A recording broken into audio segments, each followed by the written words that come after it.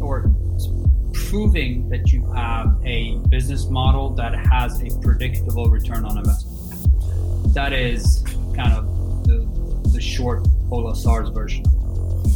And that's easy to say and damn hard to get to, right? So I think the principle of a scale up is understanding if you give me $100 million, I'll give you this back within this time frame. So it's a return.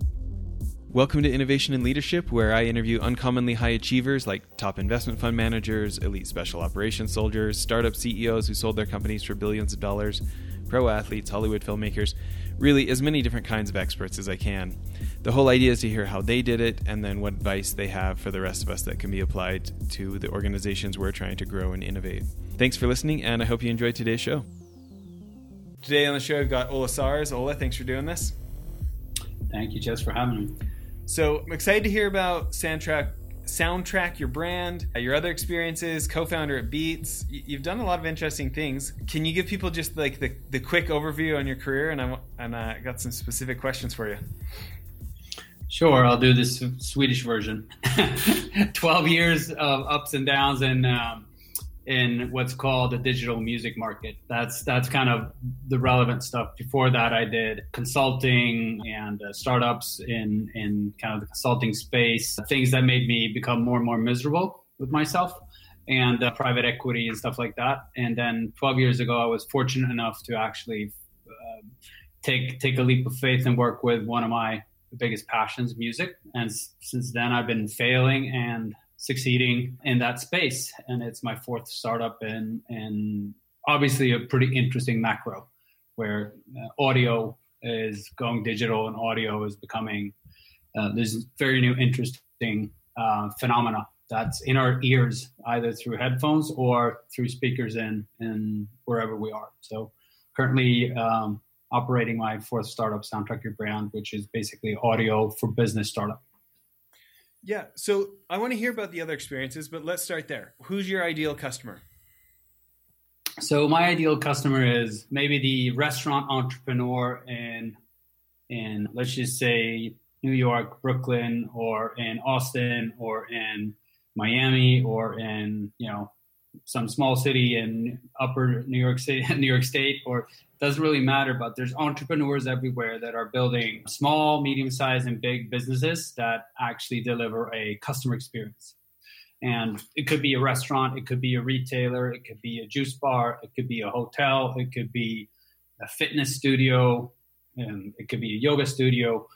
Anywhere kind of where you're walking in and experiencing a brand or experiencing a venue. I'm helping that entrepreneur to augment and improve that customer experience with audio. The easiest case is background music. So think about it. Wherever you go in kind of the public domain, there's always some music playing in the background.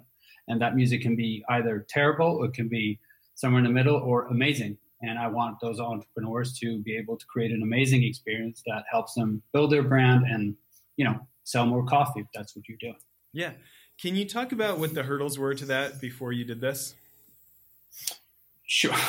Yeah, I can talk about the hurdles for a long while. First of all, music and the music industry as such is not the most logical industry as such. So being able to source 50 million tracks in 75 markets right now through a licensing regime that incorporates more than 15,000 direct deals with music labels and publishers worldwide is not trivial to get in place. So that took me 3.5 years and a couple of hundred sleepless nights. But at the end of the day, we were able to establish kind of the business model for music streaming in the B2B space. So sourcing the commodity or the art, if you may, music, isn't easy.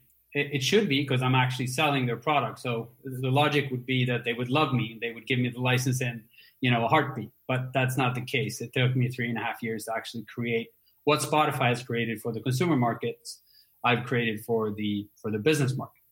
And then on top of that, you need to build the technology to deliver that audio to the business market, which is completely different than delivering a service to the consumer market in your headphones, you need to think about what does it sound like in a public domain, explicit lyrics. I want to manage the 10 restaurants from one instance and kind of make it sound different on a Monday versus a Friday. And restaurant A sounds a little bit different than restaurant B. Opening hours in Stockholm are different than opening hours in Chicago, and so forth. So the technology stack on top of the actual sourcing of the music is super complex and another $30 to $50 million to build. And then obviously all the kind of hoops and hurdles of building an organization that works, culture, building a really tight, small organization, which is my thing. I like scale. I don't like building big organizations with lots of humans. I'm kind of a small team person and scalability team of person. So I usually talk about building the diamond of the music industry. And that's kind of the symbol that I have when building Soundtrack. Yeah. So let's say I've got locations, so our real estate fund, right? One of the things I'm interested in is we're trying to create like more of an experience of go put tiny homes or stuff that is way cheaper than building a hotel in like really great locations, and like be able to offer it cheaper, but offer like way better experiences than a hotel for the dollar kind of thing. It comes with free yoga, sunrise yoga and surfing lessons and jungle tours, and all of that's included instead of just a room, kind of thing. Mm-hmm. And so for us, we are kind of, probably pursuing more of like the adventurer and as the guest for these locations, right? And we're like, oh yeah, I want awesome music. I don't want Muzak, What does that look like when I'm coming to you saying, hey, how do I sign up for your service? What do I pay? How does that work? Well, I mean, everything is about B2B SaaS for us. It's like you can go online and you buy it yourself. So let's say you're building 10 of your wonderful kind of properties or solutions or services, I would call them, right? Then you go to soundtrackyourbrand.com and you sign up like you would be signing up for Spotify. But then when you sign up, you start giving me information about, okay, I got one location in, let's just say, in Mexico somewhere on the beach. I got one in Utah for skiers. I got one Long Island for the fancy New York people that want to, go crazy and live somewhere cheap. And I got one in, so all of a sudden, so you start thinking about these locations, you start thinking about your brand in general, what you want to deliver, but then you understand that every specific location has a different soundtrack, right? But you still want to be on brand. And then you start thinking about, okay, so you start setting up your locations. Let's say you set up your 10, what do you call them? Hotels, or do you call them? Yeah, I don't know. We got to come up with a name, but sure. Yeah. Okay. Let's just call them our tiny house villages. Let's just call them, remote experiences. Yeah. And so your experiences hubs have different soundtracks, but they want to be freaking awesome, right? You don't want to be playing music. You want to be playing the coolest stuff in Mexico with that type of vibe. If you're in the surf, you want to be playing the coolest kind of alternative rock in Utah for the snowboarders and stuff like that. And you want to really start engaging with the brand experience. And in order to do that, you need to set up a sophisticated system. Like you need to kind of set up a sophisticated content management system. And I help you do that by setting up the structure, controlling the whole soundtrack of your brand all over the world in real time with different sound experiences in different parts of the world at different times. And we empower that through a unique AI that we built, or a music intelligence platform that kind of where you can feed us the type of experience that you want to deliver. Like, for example, Latin, high energy, progressive, but still elegant salsa, house, and jazz. And then we recommend a soundtrack based on that, and that soundtrack lives forever in that specific location. So it's about saving time, money, and anxiety for the entrepreneur so they can go sell whatever they're selling. And can we like literally hook up speakers to an iPad or run it from there or something? Yeah. Or what's the... Yeah.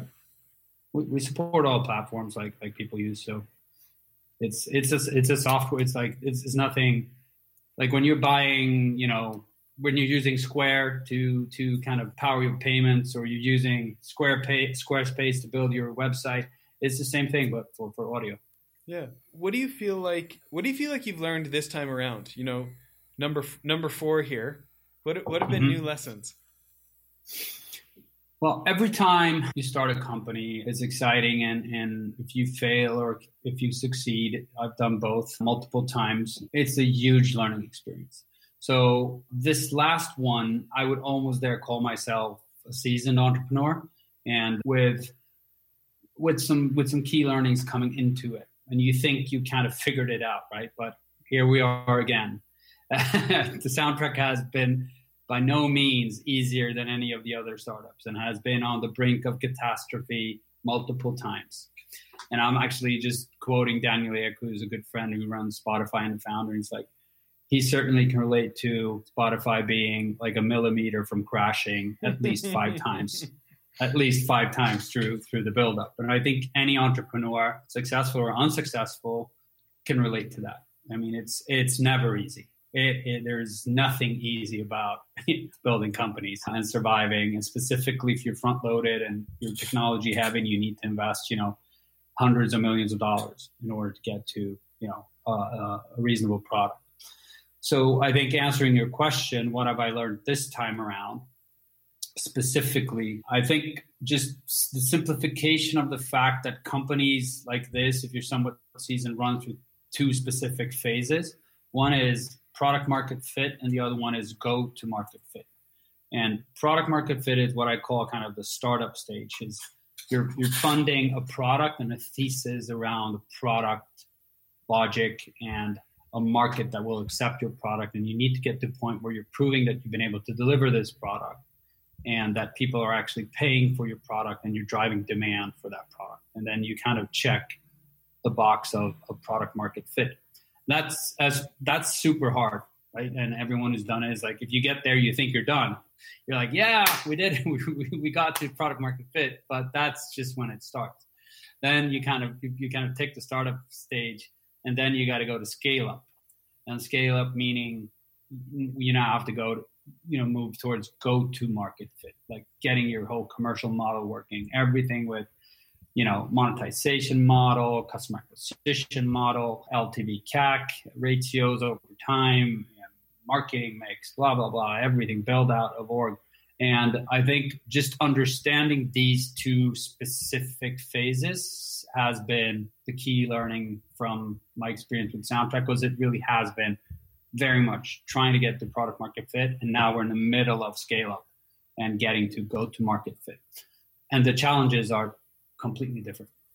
Yeah, interesting. By the way, you've got an interesting title on your LinkedIn profile here. I'm going to ask you about some of these.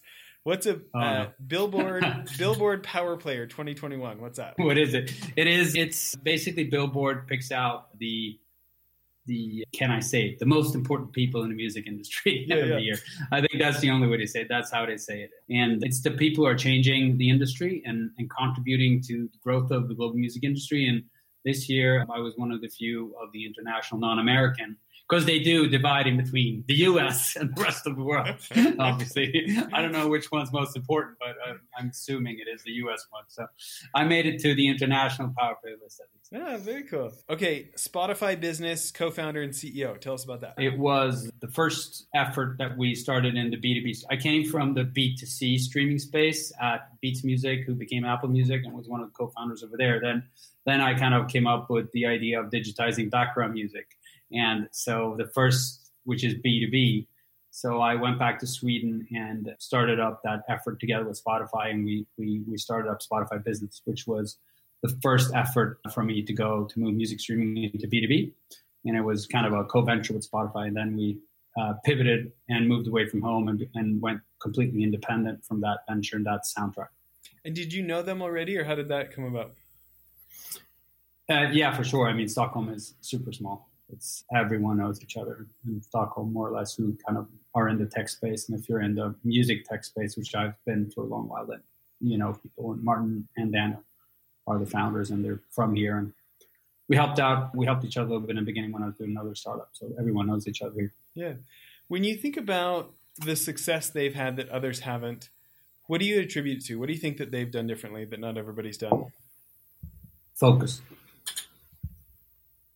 Laser focus, ruthless focus, what's the word? No compromise focus. It's just been like when you're being successful, like they have been with this startup, and specifically Daniel, you are just bombarded with opportunities to distract you. Let's do a deal with Google. Let's do a deal with XYZ. Let's combine. And they've been able to stay, specifically Daniel, who runs the company. No, we're only doing one thing, audio for consumers, and we're going to win. So every hour you spend, if you're not spending on this core business, then you're doing something wrong. Awesome. Let's go to Beats Music. Beats by Dre. So COO and co-founder at Beats Music. Tell us that story. There's a long one and there's a short one. Let's do the short one. It was crazy. Absolutely crazy. I came from 2 previous startups in the music space where I was building basically a human-driven music recommendation service for music. So I'll just connect to the previous companies because that connects to Beats. So the idea was to extract all the music intelligence from all the music tastemakers of the world. And we did that in my previous companies and build this music recommendation engine and service in a market where you would be able to reach all the music in the world anywhere, anytime. So it would be obviously interesting to be able to be the recommendation engine for that market. So I'd spent a couple of years doing that, but I always was a strong believer that humans were better than machines when it came to actually filtering art and music in specific. So I built one company called Let's Mix, which was basically an upload and share platform. Like, think about YouTube early days, but only with music mixes. And I connected to all the DJs of the world, and I started extracting the aggregated music intelligence from them in order to build this music mind. And but I also thought that the editorial aspect of it was super interesting. And Jimmy and Dre were obviously building headphones, and they were building a power brand in the US at the time. They realized that the music industry was changing and their publishing business wasn't going to be that great back then. So they wanted to build a competitor to Spotify. And they had tried to buy a previous company from me, which was a hardware company. And now the second time around, we actually joined forces, and my company, Let's Mix, became Beats Music. I registered the brand Beats Music actually, and I told them because their working name was Daisy, which was one of Luke, the CEO of Beats' dog's name, and they didn't have a name for it. And they were thinking about let's call it Musicify or something. They were all let's just call it Beats Music. That's your brand. And they said, okay, the Swede wins. And I registered Beats Music Sweden AB, which is our incorporation kind of model. And we built the stealth team out of Stockholm, started recruiting from the Stockholm music scene in my previous team, and we started building the competitor to Spotify. But it was based on human curation. And at that time, Spotify was completely geeking out on kind of machine learning and AI and basically thinking about building a robot for music recommendation. And I think the truth was somewhere in between. And I think both companies came to that kind of end conclusion and product. So Apple Music and Spotify today are both a combination of machine learning and human curation, right? Yeah. And by the way, then Beats Music, we ran that. I worked night and day for a long while, and it was absolutely crazy until the point where I thought I was going to die. It was like I didn't move to the US either, so I was flying back and forth to LA from Stockholm every second week and having a family at that time, and it was just a crazy time. And then how much later was it that the Apple deal happened? I checked out pretty close to the deal, but not close enough. For the record, they did good with me, and they took care of me, and like it is what it is. I just didn't have it in me to run another year at that point on a personal level, and that was the year when they actually concluded the deal. So. Yeah, that's great though. Well, what were those guys like to work with? Extremely inspiring, but impossible to work with when it comes to building technology because they had no idea what it required, but they learned quickly, and they were humble to the fact that they knew some things and other people knew other things. And at the end of the day, everyone was able to pull it off, and we launched. I'm sure just being a public figure, what's Dre like as a business person, or what do you feel like some of his strengths are? I was super impressed. I didn't deal with him every day. He's like the mega rock star. Board meetings and stuff like that. And like I tend to have an extreme respect for people who don't talk much, but when they say something, it counts. That pretty much explains them.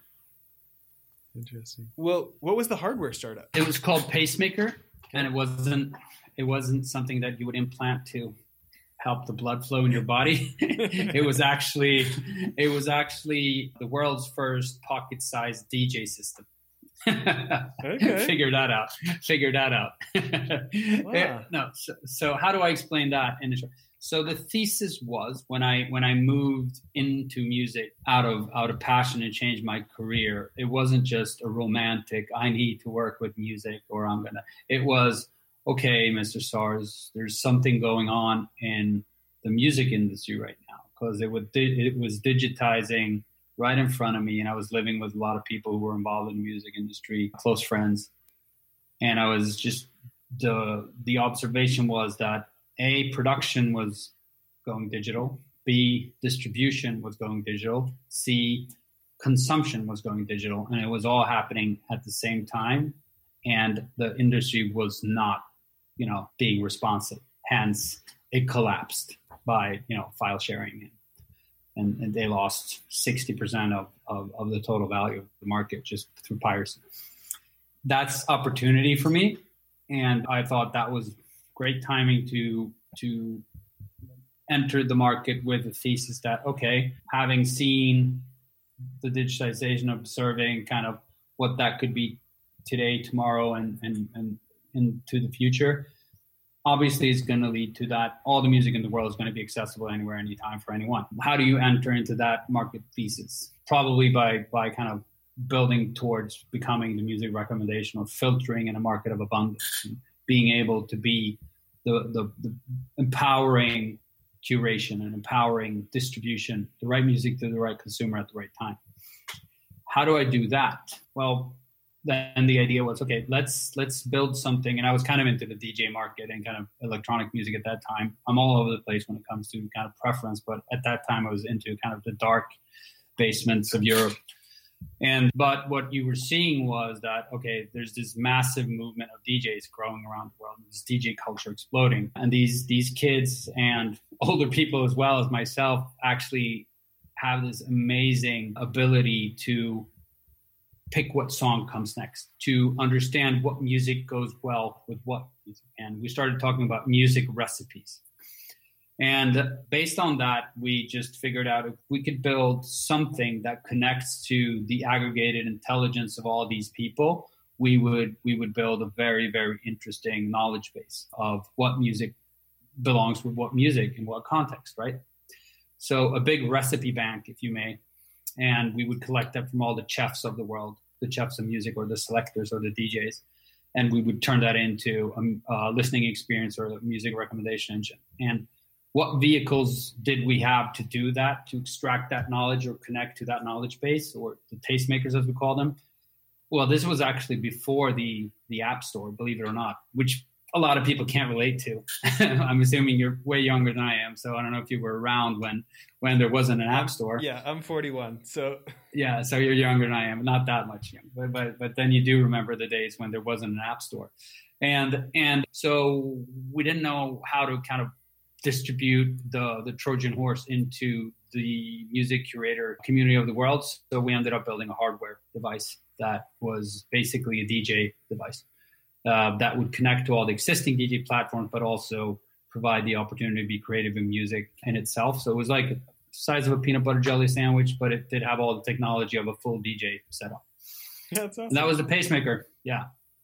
Very cool. And then that startup, which crashed, I learned not to build hardware. Well, I'm interested, as we look at, some of our heroes like Red Bull, who, have figured out how to build a big enough media company profitably that they basically get paid to do advertising for their brand, right? When you think about success in the music business or success with celebrities in general, what do you feel like is some of the rookie mistakes that people make? Wow, I wouldn't claim that I'm an expert on kind of celebrity marketing or kind of using pop culture as an engine to build a brand. But in the music space, obviously, it's easy to relate to pop culture and brand building in terms of like connecting to the right people, right? So I think I'd rather kind of take the very, very rough example of Jimmy Iovine, who I learned a lot from when working with him at Beats, and he like oversimplified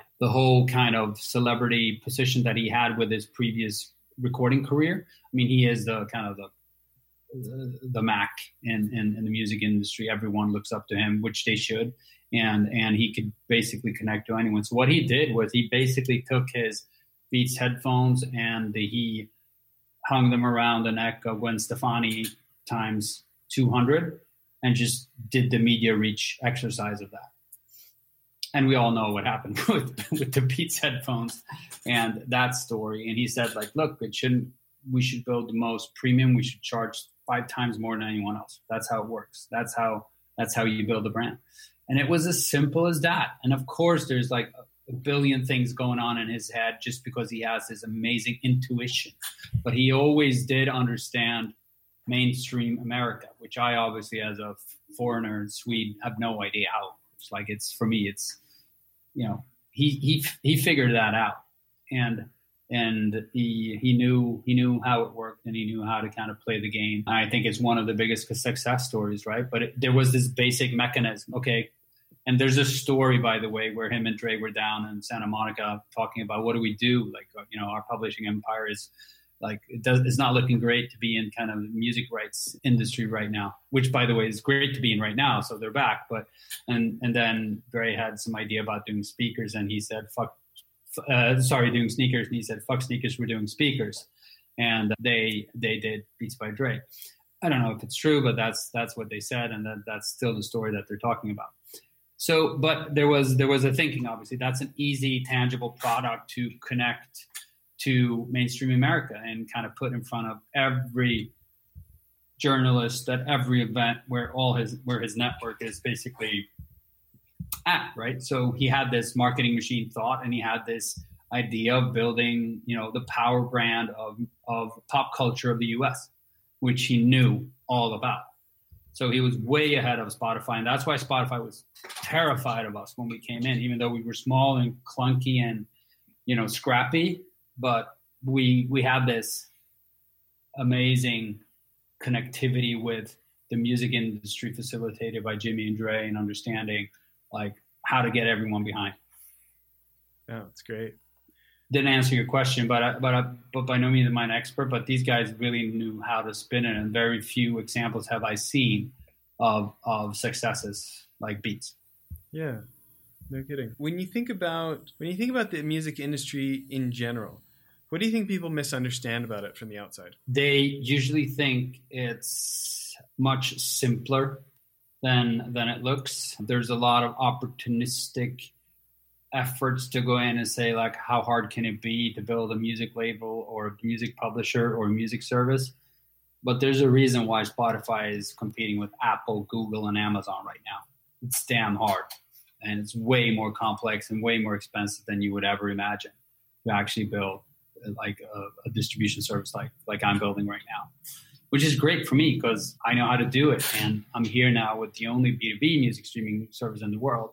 And it's taken me 5 years to get here and a lot of money. But just like in terms of technology and music tech and distribution, people tend to underestimate severely how hard it is. And then in general, people's view on the music industry is that it's, la la land type of place where people are, just artists taking drugs and drinking and not doing, like, artists work really hard, and they work harder than most of us people. They fly around the world, and they work with massive stress level of success, and they, the artists that I've gotten to know that are successful, they work way harder than any investment banker that I ever met. So that just kind of explains it. And by the way, it's very unpredictable, and the risk is way higher. So I have way more respect for them. Who are some of the artists that you respect, that you've had interaction with?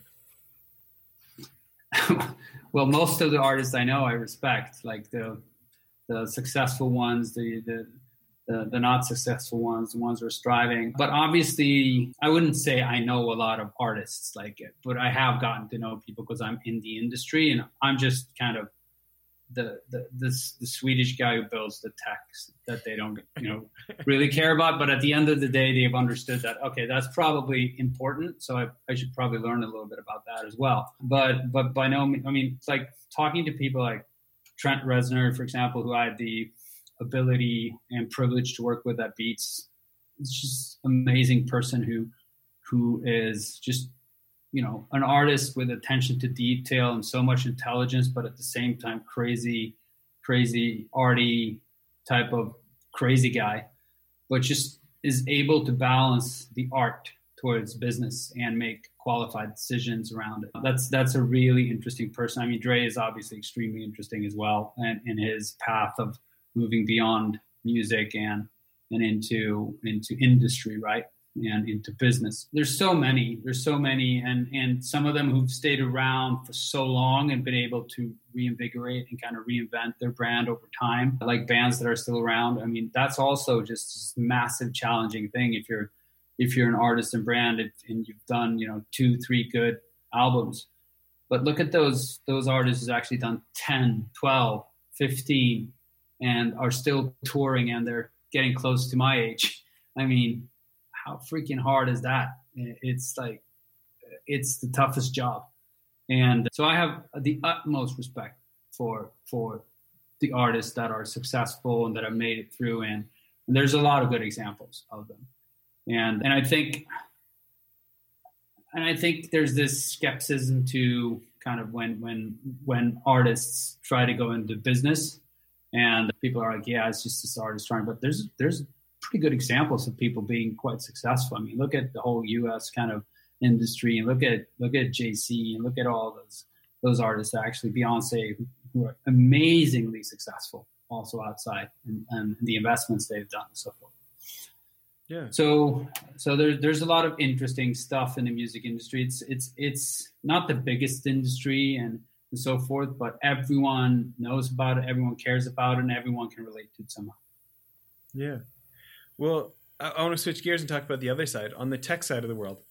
I know you've written about this and spoke about it before, but I'd love to hear more of your thoughts on the difference of, or just what you feel like some of the principles are of once you've got product market fit and now it's time to scale up. What you feel like some of the most important principles for that are. So back to kind of what I've learned in your question of where I'm at right now, and if I'm trying to condense the learnings of this last effort, and what really interests me is now scale up, right? And scaling up and becoming a successful scale up, and defining a successful scale up. But there's probably some fancy definition somewhere. But if I take a stab at it, it's building or proving that you have a business model that has a predictable return on investment. That is kind of the short Ola SARS version of it. And that's easy to say and damn hard to get to, right? So I think the principle of a scale up is understanding, if you give me $100 million, I'll give you this back within this time frame.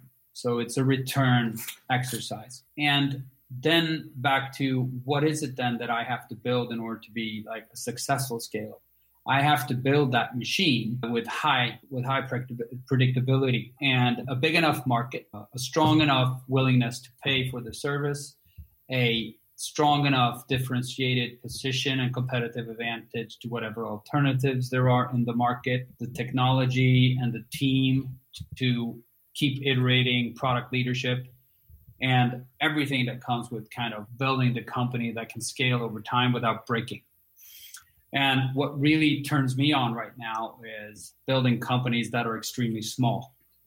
So I'm kind of fixated by the small team theory and software as the actual scalability tool. And I think sometimes companies get carried away with, I don't know, they bring in senior managers that weren't founders, or they bring in people who are more like previous, coming from big corps, and they think like, okay, we should absolutely be growing this company. Like, we should have an office in Stockholm. We should have an office in, and this notion that there should be people everywhere. And I'm really, really interested in kind of, can we even be smaller? Could the revenue per FTE be $100 million? Imagine how cool that would be. So personally, it's about, maximizing scalability and finding and building the machine and the thesis and breaking into market that allows you to do that. So I don't know if that answered your question, but that is really where I'm at right now. And I'm reading a lot about product-led growth, which is kind of one theory and SaaS right now, but really digging into that type of modeling. Well, there's parts of that are really fascinating to me. I come from the world of like, if you're doing retail investment sales, you need lots and lots of reps out there doing lots and lots of lunch meetings, right? Mm. And, because of this podcast, I get to meet all these cool people who are like, they're just always expanding my mind of what's possible. And we've had a lot more AI people on the show recently. And like, it makes me think like, do we really need a big sales force? Or you look at these AI chatbots that are actually like universities are using them to teach people. And I'm thinking like, what if we didn't think about it as a sales pitch? What if we thought about it as an education process? If we can teach our potential investors to see like Warren Buffett sees, I can trust that they'll see why we're doing what we're doing. Like that will make us attractive. We just help them understand why we're doing what we're doing. That would be enough of a sales pitch for us, And so, like I'm thinking, run a media company to get the listeners, the viewers, people to find out about it. Do something repeatedly so you can build up some trust. And then instead of having like some giant sales force, maybe we just need to like educate more and have like a small production studio where we're making like high quality, extremely informative videos.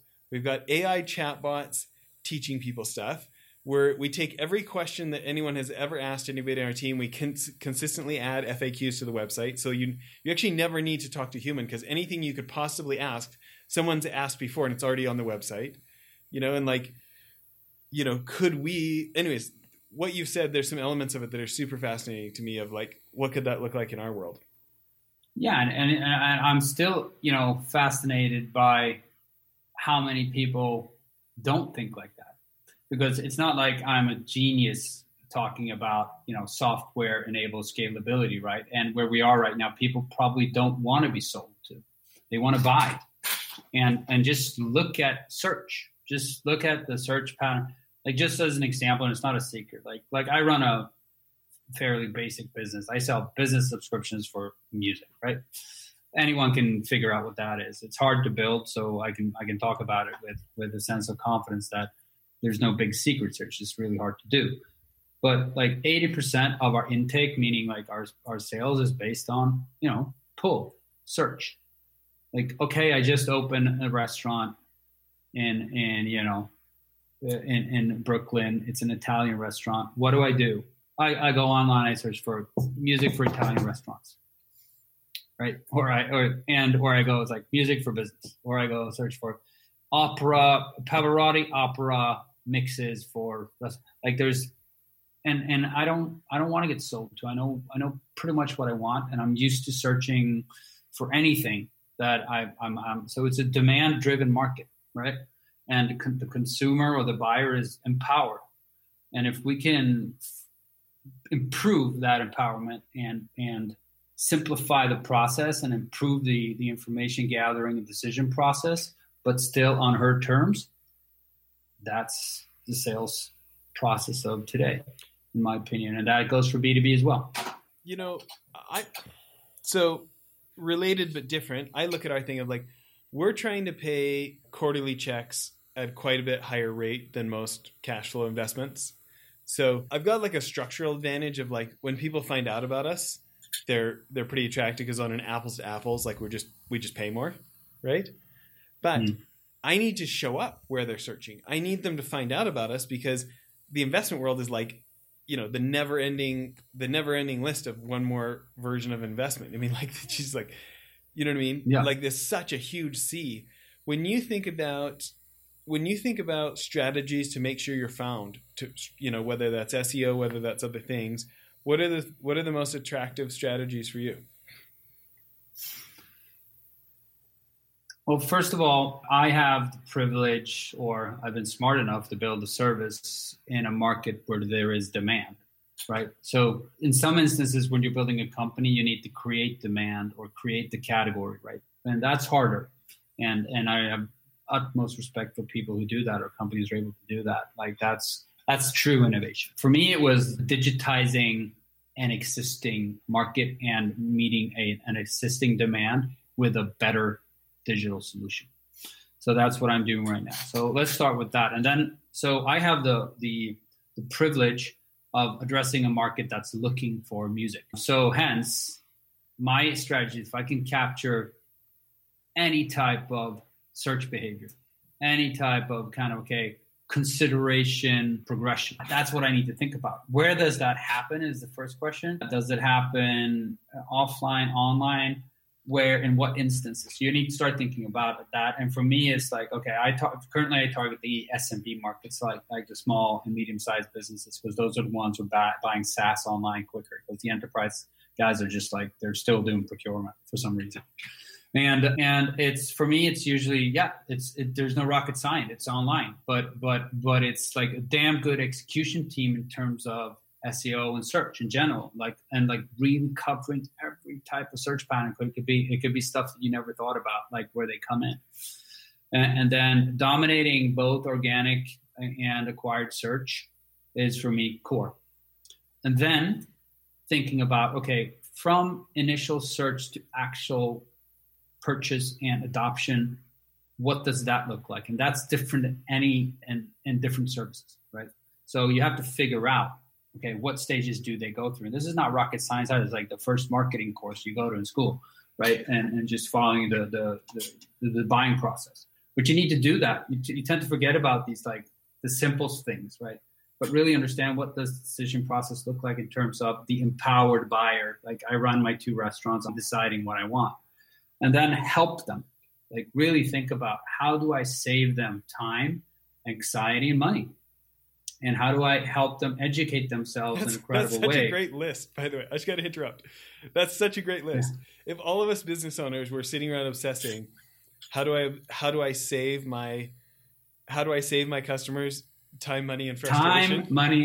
Time, money, and anxiety or frustration. Yeah, anxiety. That's I know it sounds super simple, but no, I think the learning is always like, you forget about the simple stuff. Like our generation tends to overcomplicate things, but you need to get back to kind of like the basic, I don't know, like Philip Kotler or something. Read the first book and kind of, you forgot about it, right? What was it? I don't know. I can't remember, like product, price, promotion, and whatnot, something, which is, but it's just a digital, you need to empower the user or the person searching. And now the new thing is obviously education, as you mentioned, and kind of being the source of education for a more qualified, empowered decision instead of selling. So can I, in a credible way, help her to actually feel that she's empowering herself with objective information, and then picking my service, even though I'm actually the service provider? I think that's kind of the trick in these ages. And just being honest about, hey, I'm Soundtrack. I represent one service, but this is how I view like what you should be thinking about as a restaurant owner. And people tend to over sophisticate that as well and overcomplicate. Oh, there's this like theory about that. No, it's just like being honest. Hey, I put together a couple of, good, white papers here and stuff you could read. Go ahead and read it. And if you think it's good, I'm selling you a product. Come on over and buy it. And I think, and you found me, and let me give it to you for free so you can test drive it. And if you like it, keep it. But I'm going to charge you. I have never thought about us test driving our stuff, because what are we going to do with them? Like give them quarterly checks when they haven't invested, right? But just as you said that, I thought, why not? All of the other big services have like a pretend stock account where you can just you can claim you bought Google, and then you can track what it would have done. Mm. Do you know what I mean? Like, why don't I invent something like that? Why don't I have test this out, but hypothetically invest X dollars today, and we'll send you updates of the check you would have gotten from us had you put in. Yeah. That's the product-led growth kind of theory. And there's no rocket science behind it. It's like it's basically the auto industry who made it, who invented it. Like if you can get people test driving the car, then they'll buy it, or X% will buy it. I really love your emphasis on the honesty factor there. Like I was taking some notes as you were talking, like education so they can feel qualified and empowered to make their own decision making, giving them objective information. Just be honest. Like think about how much trust that is. Everybody's always trying to sell everybody everything. If you're just helpful and honest, like that's going to win people over more than slanting things, I feel like. At least and you'll win over the right people, because you don't want to sell to the wrong customer, and specifically not in our model when you got a free trial and you can like terminate at any time. Like you need to help them make the right decision.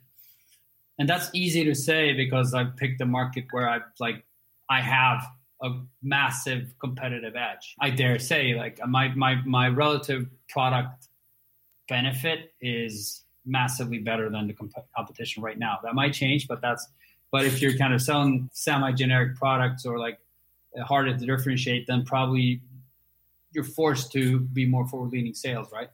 And it might not make a difference because you're still kind of happy with what you're selling. But I like the approach that I'm taking right now. And back to kind of, I don't even know I said that, but the honest, empowering, objective type of information-driven sales process, and then take her out for a ride and you make the call. Yeah. Well, listen, I know we're about out of time. One of my favorite questions maybe we can end with is, what's one of the best pieces of advice you ever received? Yeah, there's a couple, but I think I could go back to Daniel and focus. That's probably the thing that's always stuck in my head because it's so easy to defocus.